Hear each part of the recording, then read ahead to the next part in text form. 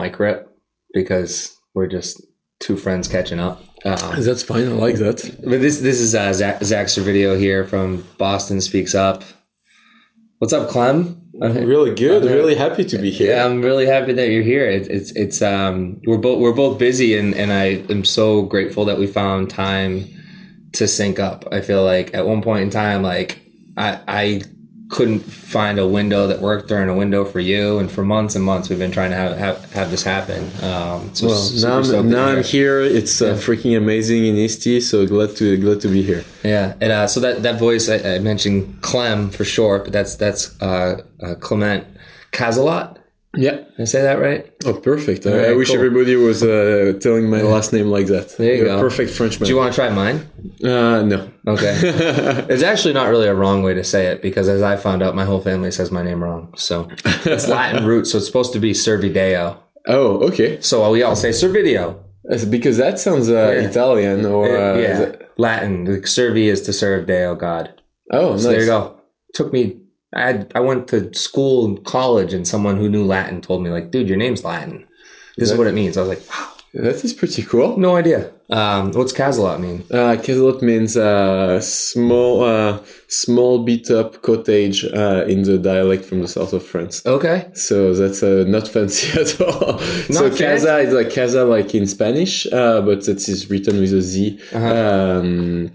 That's from the local dialect, and LOT is like a shorter for like something small and not good. Okay. So yeah, that's a small beat up cottage. Interesting. So are there a lot of small beat up cottages in the south of France? Because that's where you grew up. Actually, so there are only a few hundred Casalots in the entire world, and we all come from the same area in the Pyrenees. So yeah, I don't know what happened. Like one of my ancestors must have had a pretty shitty house, and that kept on with the family. But everybody is nice, so that's cool. How often do you make it back there? Once, twice a year. Great.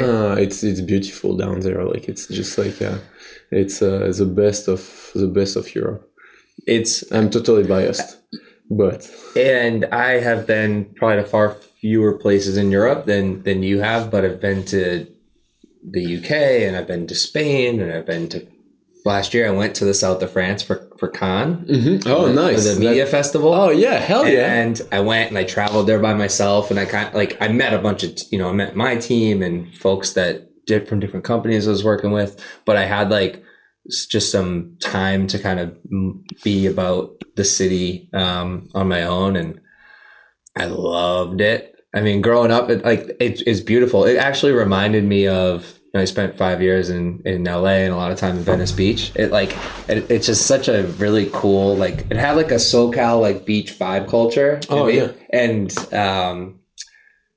I can't complain that everyone wants to drink rosé all day. Yeah, rosé or pastis, depend of the hour. Rosé is before 5 p.m. After 5, that's going to be pastis. But it's a pretty unique culture down there. Really geared toward quality of life and way less on work. So at some point, if you want to graduate from that, like you need to start traveling. When was the first time you had a glass of wine? Probably 12 years old, something like that. Nice. And it's like more accepted too, like in culture. They have a sip of totally. Totally. It's like the goal. That's part. I mean, nobody goes too crazy with it. So the goal is to have people just enjoying life, and as a parent, it's part of your duty to introduce your kids to something good. And so yeah, cool. But I probably didn't have hard liquor until like 18 or so. But like wine, beer, like that's something that you get early on. Yeah, it's fun. Get a proper taste. Sorry to jump over you. You just for some reason I just started thinking of my buddy from Greece, and so like for him, he drank ouzo at a young age, right? And so like culturally introducing a little alcohol that is of the, the local culture just makes sense. And depending on where you're from, for me, I remember my dad handed me probably a Budweiser. I don't even think it was a Bud Light. It tasted like shit. And so I didn't have a beer. How old were you? I was probably 11 or 12. He was probably like, that's awesome. Yeah, he might not love that I'm talking about this, but he probably doesn't care. But like, no, he used to do this thing with my cousins too, my older cousins, where he'd be like, hey, go throw this away and get me a new one. And and they'd be over for a cookout. They weren't driving. They were teenagers. And you just like, there'd be a little bit of beer left at the bottom of the can every time. Oh, my cousins would always just like get a little bit of beer and replace his beer for him. You know, playing that cool uncle role. That is cool. Yeah. So is your wife also from France in a similar area? Where's she from? So she's from France. Her parents are from Italy. And she grew up in the north of France. So that's which is like the north and the south in the US. Like you have a very significant gap or difference in culture, Sure. in the approach to life. So that was, and France and Italy also. So that was awesome when we got married. My grandmother was like, "What? You're marrying a girl from the north, and on top of that, she's Italian? Are you crazy?" But that also means that she loves great things in life. Sure. So I'm humbled to be with her, and she runs a restaurant in Boston. So yeah, I was just you just went right to my next question, which is I was curious what are the culinary differences between the south and the north of France, because you have your wife runs a couple restaurants in the city that would be cool to talk about, but like is it influenced by a certain area of France and are there any differences in the cuisine? So this very good question. I mean, the gastronomy in France, like from the outside, like from here in the US, we see it as like one whole, like, hey, fine gastronomy, and the reality is every village, every time you do 10 miles, you're gonna have another specialty and another type or even the same dish, another way to do it. And so it's a very eclectic food culture that is influenced also by the neighborhood regions and like all the movements there has been inside. So I would say the south of France will be so it's more like center and the external piece. So like the center, like from Paris, and like you're gonna get more of refined and sauce heavy I mean, let's scratch everything I just said. Long story short, every areas of France is going to be very more special, and so north is going to tend to be heavier in terms of food, like also because of climate, and the south is going to tend to be lighter in the way people cook dishes. But there are so many warmer variations. Climate, so maybe less. Yeah, that makes sense. More fishes, more like, but things that you would expect. But so is northern France like a little more like Italian influenced, or not Italian influenced, but like more like heavy, like more, is it more a little more pastas, a little more carbs? Oh, actually that will be more German influence, so more stews, more like heavier, more like cabbage cold stews, weather, like hearty, hardy warm, food. And the south will be more like fish based, especially on the Mediterranean area, like things that will be like made with olive oil, things that are going to be more lean in a sense, not necessarily healthier, but a different way to do it. Cool. So the restaurant, Frenchy in the South End. Yeah. And then what's there's a pretty new restaurant in Cambridge, right? And the new one in Porter Square, Colette, that opened in February, and that is doing a killer right now. So that's nice. And they are both like the goal is to recreate something that will be approachable. So the goal is to recreate like the vibe that you would have if you go to a neighborhood restaurant in Paris, where we would go and have a glass of wine or cafe on the terrace during the summer. So the goal is to recreate something extremely approachable, fun, and culinarily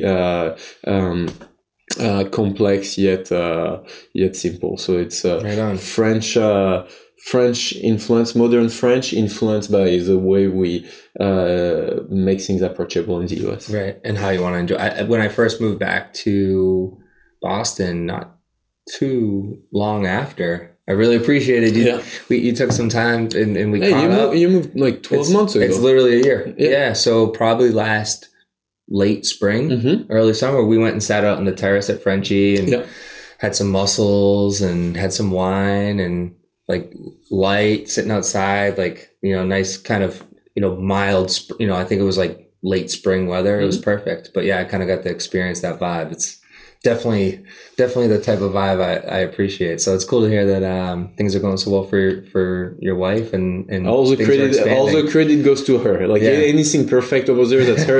Everything questionable is because I gave my input in the process at some point. So how'd you guys meet? We met in a bus in the south of France 11 years ago now. Where were you going?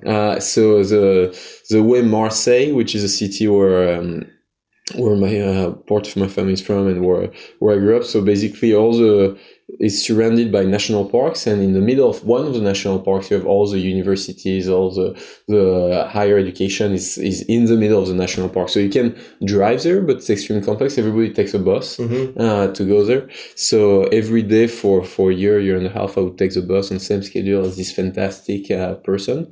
And in France, the way when you enter in a bus, if there is nobody, if there is just one person, like you're going to go and sit next to that person and start speaking to that person instead of everybody on their... Oh, here you go to the other end. Yeah, exactly. You sit by yourself. Everyone says so. Who sat next to who? So I think that was mutual, but we more or less entered at the same time, and we had seen each other a bunch of time and started speaking and what they're doing. And so fast forward a year and a half later, we're like, hey, we should spend more time together. And here we are. That's beautiful. That's fun. So you met 11 years ago, and then so it was like a year and a half before you started really like dating. Yes. Yeah. And then, actually, no, so that's probably, so we met actually 12 years ago, and then we've been together for 11 years, got married for 5, loved and hated each other for the entire relationship. Yeah, well, that's hard on your sleeve, living a passion-filled life, like inevitably that you're gonna have some fun. When did you come to Boston? I think we were doing like the pre-podcast, just like quick wrap question and answer, because I was curious. I'm like, was it Techstars that brought him to Boston? And I think that was your answer. Like tech and entrepreneurship brought you to Boston. I kind of want to talk about that. But what were you doing at the time, like back in France? And like, I'm assuming you were already sort of pursuing a career in entrepreneurship. And just curious, like you mentioned, like your first boss really inspired you and was like a critical figure in helping you pursue the career that you've now flourished in. But talk to me about like those years in France leading up to what hold you to the United States, specifically to Boston?Ure. So my background is in computer science and cybersecurity. And so basically 8 years ago let me step back. So have you ever seen Mission Impossible? Yes. Do you remember at the very beginning, he gets his mission and then it blows up after a few seconds? Sure. Yeah. So we're doing exactly the same thing. You're in the film industry. Yeah. You have the picture. Yeah. So we're doing the same thing, but for digital documents, embedding intelligence in PDF, Microsoft Office files, so that after they are sent, after you send an attachment, like you download it locally, you can destroy it and know exactly who does what with it. And so we're doing that with the aerospace and defense industry in the US, in Europe with some of the largest companies, and basically 8 years ago, initially that started as a consulting service with 80% consulting, 20% product. Yeah. And the person who used to run Techstars back in 2010, 2011, Katie Ray, approached me over there. Was like, hey, you're doing a cool thing, cool service business, but if you want to build a real company, move over to the US, come to Boston, and we'll teach you how to scale. I was like, yeah, screw you, like that's pretentious. And then the more I thought about it, she's like, oh no, actually you're totally right. I have no idea what I'm doing. And she was amazing. And so I moved to Boston 8 years ago for Techstars as a co-founder, CEO of this cybersecurity company. And shortly after, raised money with Atlas, Polaris, like grew the company here. And the rest is history. We sold the company, and I decided to stay in Boston because people are just amazing here. Cool. How difficult was it to flip? Did you flip it 80? It sounds like your 80-20 flipped. Like you were a services business with a little bit of tech, and you flipped it to be like a tech business that could scale sort of software. Like so to give you a sense of scale, so right now every single reporting to the Fed, every bank reporting their financial status in the US, every single one goes through our software. Every 2/3 of the transaction over $100 million in the US in merger and acquisition goes through our software. And so that's a scale that was achieved took us about 4.5 years, 5 years to get to that point. Okay. I can give you the TechCrunch story, which was like that was super simple. We knew what we were doing, just executed. But the reality, it's the more we were the reason we came to Boston is the capital in cybersecurity, one of the capitals in the world. And when you sell an infrastructure tool, it's you need to adapt. Like you always have high-end infrastructure. You'll always have a component of service. Mm-hmm. So we started selling to large enterprises, but it was taking 12 months, 18 months. Super long sales cycle, worth it, but extremely long and complex. Then going through Techstars 8 years ago, we pivoted to some extent to sell that to you're an individual, you're a small business, you want to share, to protect some, like your client list. Yeah. You want to protect some specific files. We were letting you to do that one-off. Amazing, but will require high volume and don't pay much. And so then we switched to OEMing our technology to folks like Box, Autodesk, Symantec. Had discussion with all these folks, or were implemented with all these folks at some point to start scaling, to start embedding our technology in folks who were already doing document management. And then our largest customer. So that's how we moved from a service business to a product business, by being closer and closer to the needs of our client and productizing over and over what we're seeing as recurring needs. Amazing. So how many years between, so 8 years ago you move here, you start building more of a product business, and how many years did you run that business, and what was the exit? And are you still associated with the company, or did you fully sort of vest and separate out? Totally out. That company was a result of research and development prior. So when I said, like, one of the person who's been the most influential in my career, stepping back, was my very first boss, so I was working in this large cybersecurity company and in the south of France called Gemalto. Basically all the SIM cards, all these gold chip you have on your credit card are manufactured by a French company. Okay. Or the underlying technology comes from a French company. And so I started doing some research on this technology back in 2009, 2010. Started in the space 2009, and then working on it 2010. 2010 did a spin-off of this company at the end of December 2010, January 2011. So from there until acquisition, which was April 2014, so that was like 5 years. 5 years ago. 5 years of running the company. Yeah. And then stayed 3 years. So we got acquired by this Boston, New York-based Wall Street backend firm called Intralinks. And yeah, we got the chance to be acquired. We got the chance to have options, and so we got acquired right before our Series A for cash and stock, like 10 million in cash straight, 2.5 million in stock for all the team, for all the founders. And so that was like in the early days of the business, but that was like a 5 years in the making, overnight success. So that was, all the investors were happy, everything was good. So that's great. And then fast forwarding, actually the company now is making, throughout like, then we stayed 3 years, like the company has made like $90+ million thanks to us. So that's so they've got a good multiple on that. Oh yeah, that was great. And the company is amazing. So, and since then the company got acquired for 1.5 billion. So that was good. And I'm still proud to say, like, everything we built still has a long lasting impact in our ecosystem. So. That's amazing. Really cool. So from that point in time, April 2014, what were you thinking about career-wise that you would do next? So I stayed 3 years there as a VP of technology, helping the next generation of technology for all this backend of Wall Street.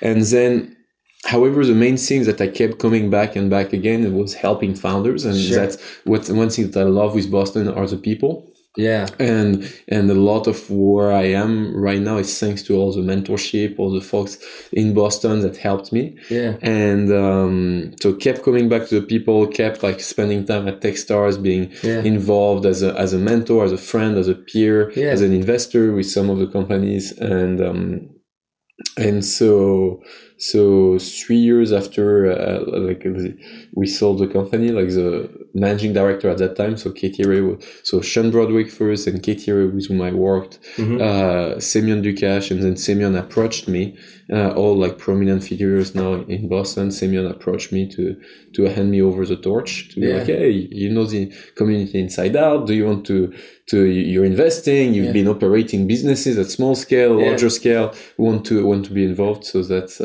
when I flipped, and that's when I was like, okay, I'll make my passion as a founders is helping other people. So I'll dedicate all my time to pursue what I want to do. What you're passionate about. Yeah. That's great. Yeah, I noticed that about your answer in the pre-podcast Q&A. You mentioned the people of Boston, and you've already now unpacked that to describe sort of like the mentorship of those in Boston who are successful and the willingness to pay it forward. It's something that's come up in a couple conversations. One that's ringing in my mind right now is the one with Lucy Maffei. Who, at the time when I spoke to her, was at Boston O, and now she's at Boston Business Journal reporting, same family.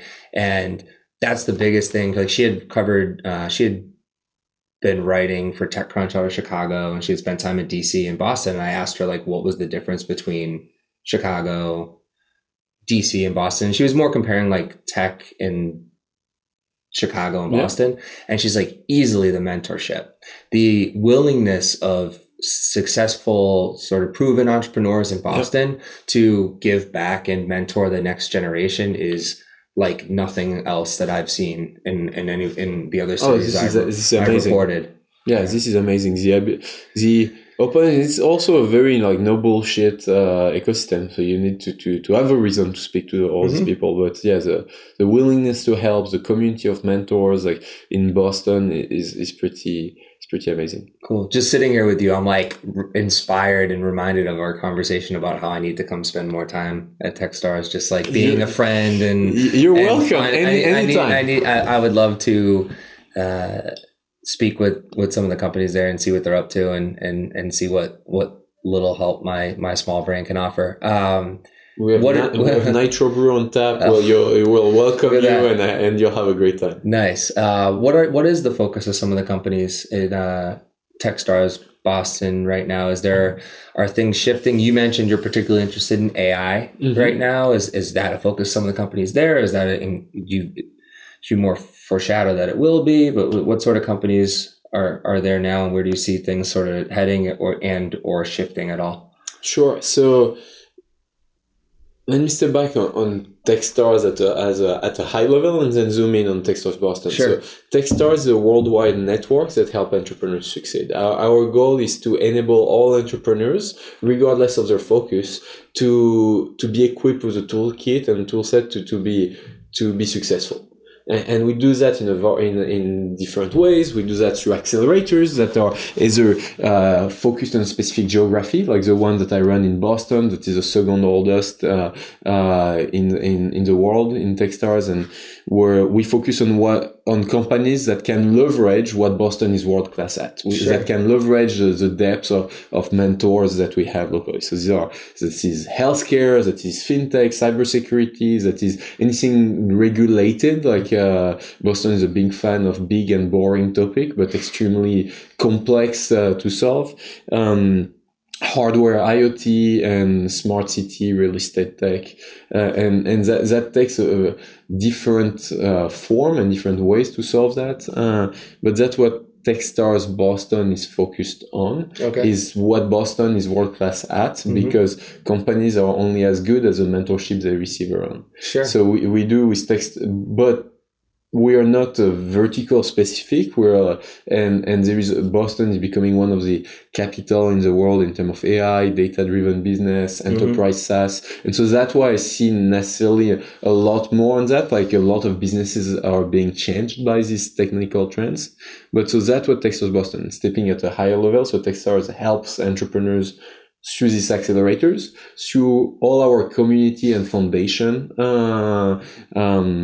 activities, Startup Weekend, Startup Week, Startup Digest are all Techstars brands, Techstars activities that we put out in the world to help more. And then we have a third aspect where we help corporate, large corporation like the Ford, the Amazon, the Target of the world to do open innovation, to work better with startups. And so that's this beautiful cycle where we have large corporations that are becoming customers of startups that are funding activities in communities in order to foster talent and the next pool of people they're going to hire, and that's a beautiful cycle. And so what I'm focusing on at first is with Boston, whatever makes sense for the community, and zooming in more and more in Boston. That means enterprise SaaS AI, but not only. Like, I'm really happy to work with B2C companies, with hardware company, with marketplaces. Cool. Lot to unpack there. One path that I want to go down a bit, and actually this isn't I believe it was like the last answer you gave, sort of the importance of educating youth. And I've been gratefully added to the Dearborn advisory committee, which is like the advisory committee for Boston Public Schools on creating connective tissue between the private sector and Boston Public Schools, such that young people in the city of Boston and Boston adjacent, hopefully longer term, this program bleeds more out of the city, are equipped for pursuing degrees if they have to pursue degrees. But in the event too that they can't necessarily go to four-year colleges to pursue degrees, they can start to develop the skills in high school for the increasingly tech-driven Boston labor market and tech-driven global economy.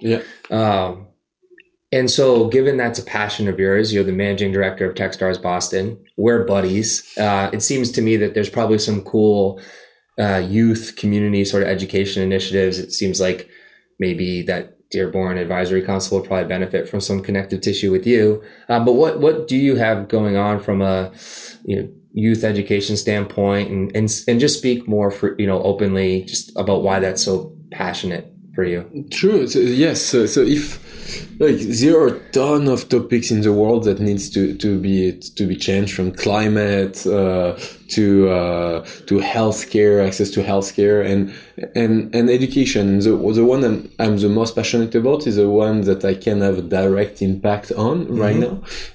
All the other problems are equally as important, but I feel with the network of Techstars, with my personal expertise, I can modestly help on the education piece.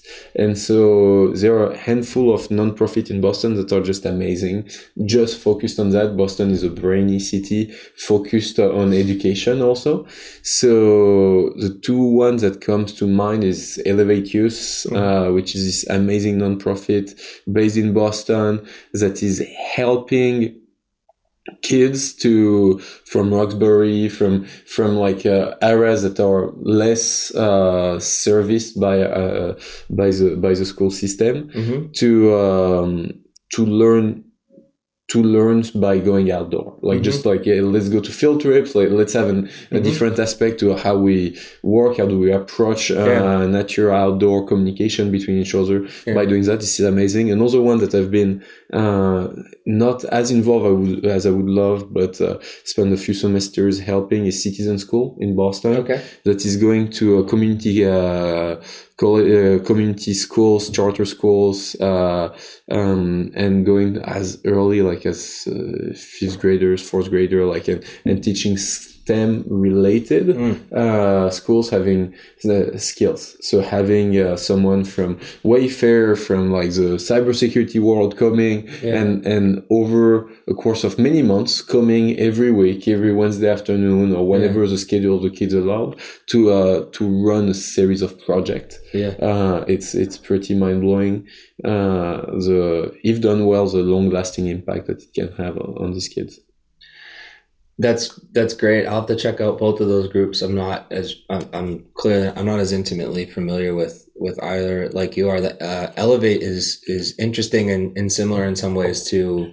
So like Dearborn STEM Academy in Roxbury is run by Boston Plan for Excellence. And part of the program is similar in that they coordinate with private sector like Microsoft, schedule field trips for students to go to Microsoft, go to the Microsoft Garage in Cambridge, sort of like experience what Microsoft is and gain some familiarity with it. And in the summer, they have Boston Teacher Residency, where they take where teachers go and they are taught sort of the latest, greatest things that are being executed, deployed in the world of business as per Microsoft, which is a pretty good, solid vantage point to come from. So those are some of the initiatives that kind of sit adjacent to these other ones you mentioned. I'm curious, just from so kind of like moving off like youth education and just speaking more broadly, are there any have you been involved in any shifts in Techstars Boston's role in the city and the community? It seems to me there's all these things that guys like you and I know. Like there's tons of great people here in the tech community giving back, paying it forward. And we've talked about this a little bit previously when we met up. There's a bit of it's an incredibly seemingly insurmountable task of trying to represent all the many amazing people and initiatives going on. And I see Techstars in a lot of ways, like I see a lot of brands these days as a publishing platform, as a brand that stands for something globally. But at a local level, from a Boston standpoint, like we'll put Techstars to the side for a second, talk about Techstars Boston, like a really unique opportunity to, you're already garnering the attention of the tech community. So I'm curious, like, how have you approached the brand's evolution in 2019? Because every company can be sort of act as like a publishing sort of media company. And in that, and sort of tangential to that, is there manners in which you can take the education and mentorship things that are happening, existing right now, and sort of express them more to the public? I ask this because I think it's a continued opportunity for Techstars Boston. I also just see this like forgotten majority that are like just miles outside the city. Like there's plenty of people that are leaving Somerville and Cambridge and the city like me, and they're moving to like the North Shore and they're moving to Beverly and Salem. But I'm talking about like young people growing up, South Shore, North Shore, Methuen, where I grew up, Lowell, the Merrimack Valley, where like Boston is 3,000, might as well be 3,000 miles away. They don't know the tech ecosystem. They don't know the education initiatives that exist, and they don't understand there's opportunities for them should they have maybe slipped through the cracks and knock onto a 4-year school to study computer science, right? And that to me is the great shame of the Boston tech community, is what I perceive as an inability to take what great strength and wealth and progress we have here in the city and like give it to the rest of the state of Massachusetts and lift the collective community up, not just folks within a certain, few square miles, because Boston isn't that big. So a lot to unpack there, but that kind of just scratches at like a lot of the focus of what I hope to long-term be an initiative of Boston Speaks Up, which is connecting those disparate communities, identifying frameworks like Elevate, or what Boston Public Schools is doing with Boston Plan for Excellence, and sharing those with the chambers of commerce in communities all around the state, and maybe using Hub Week and Techstars as partners in that effort. So hopefully that octopus thought path that I just took you on makes sense. But I'm just curious, like what you generally think of the role that Techstars and the responsibility that Techstars Boston has in all of that. So I'm always open to feedback, and we can always do more. So if there is any ideas that the folks listening to us that you would have, happy to spend and spend time on and spin the wheel on. So the thing as Techstars that we try, entrepreneurship is something that cannot be taught with blog posts and classrooms. Like you need to experience it. So I'm a big believer that the next generation, as more and more people are shifting to the gig economy, the future of work, which is also one of the big topics that I work on in conjunction to technology, like is transforming more and more people in their entrepreneurs of themselves. And so what we do at Techstars to enable more of this learning by doing in the entrepreneurship side is being transparent, as running these startup weekends, which are these weekend-long events where people start with an idea and are walked through a 54-hour process to go from an idea to the embryo of a company. And these are things that you learn by doing. And they are happening in Lowell's, they are happening in Springfield, Mass, they are happening in Boston also, but not only. And try to Are there startup weekends in Lowell? I believe so. UMass Lowell has been pretty And is that active. in partnership with you guys? So the beauty of community-led is, so first off, trying to be as proactive as possible, working with UMass Lowell, with in Springfield, Mass. There's this amazing organization called Village Venture Mentor, VVM, Venture Village Mentor. I'm butchering it. A VVM, amazing group of folks help with Mass Mutual to that are down there. But putting that aside, yes, we try to enable as much as we can. Actually, the person now in charge of all the Startup Week activities in North America is now based in Boston. She's Christine, she's actually around the neighborhood here. She's amazing, and our goal is to help community leaders and give them the tools to organize events. Cool. And with playbooks that we wrote, Great. But they are free to do whatever makes sense for the local community.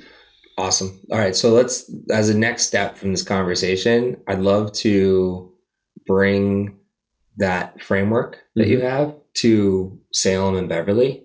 So I recently sat down with the mayor of Salem, Kim Driscoll, and she's like, and she's connected with Brendan Ryan from Hub Week, and she's like, oh, good reminder, let me reconnect with him. But what I'm getting at is there's a few like tech meetups, and they're kind of like small and not all aligned, and going on in the North Shore like there is anywhere. And just as a starting point, like I just see a particular appetite and opportunity to galvanize people, and I could see the Techstars brand, sure, but more importantly the framework, and like how, like what you described the startup weekend as being a really great framework to bring to that community, and then maybe bring to my friend. I just talked to a buddy from who's in Lawrence, and he's got a studio in Lawrence. He's doing a lot of community work there at a small scale, and he's interested in shepherding like ideas and frameworks that we're discovering in Boston to the Chamber of Commerce there, but then also the Merrimack Valley Chamber of Commerce. I'll be happy to make a connection on that. Like a big part of what we do at Techstars, like I mentioned, these three pieces. Like we have the accelerators where we focused on 10 companies once a year on a specific topic to help them becoming world-class and leaders in their field. But we have the corporate, and we have this community aspect where ecosystem development is a big part of what we do. Actually, one of the co-founders of Techstars, Brad Feld, wrote this entire book on startup communities, how they transform Boulder from nothing and within 20 years in one of the main hubs technologically in the US.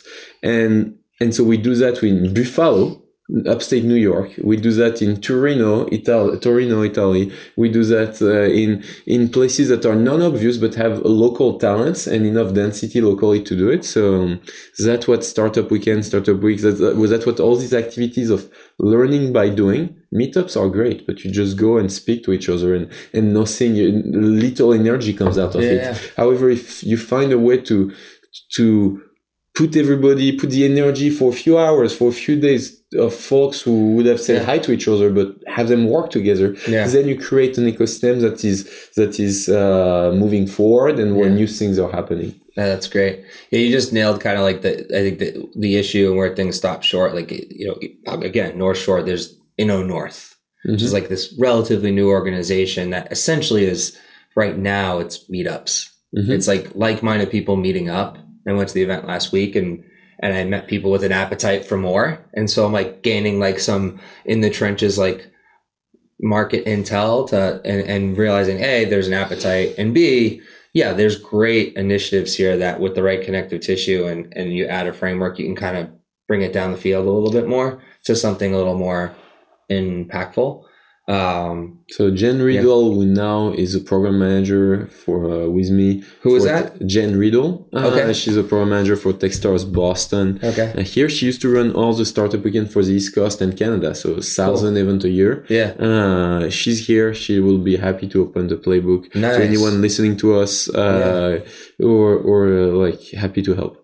That's awesome. Cool. So it's June. It feels all of a sudden like it's summer, and it was like winter a few weeks ago.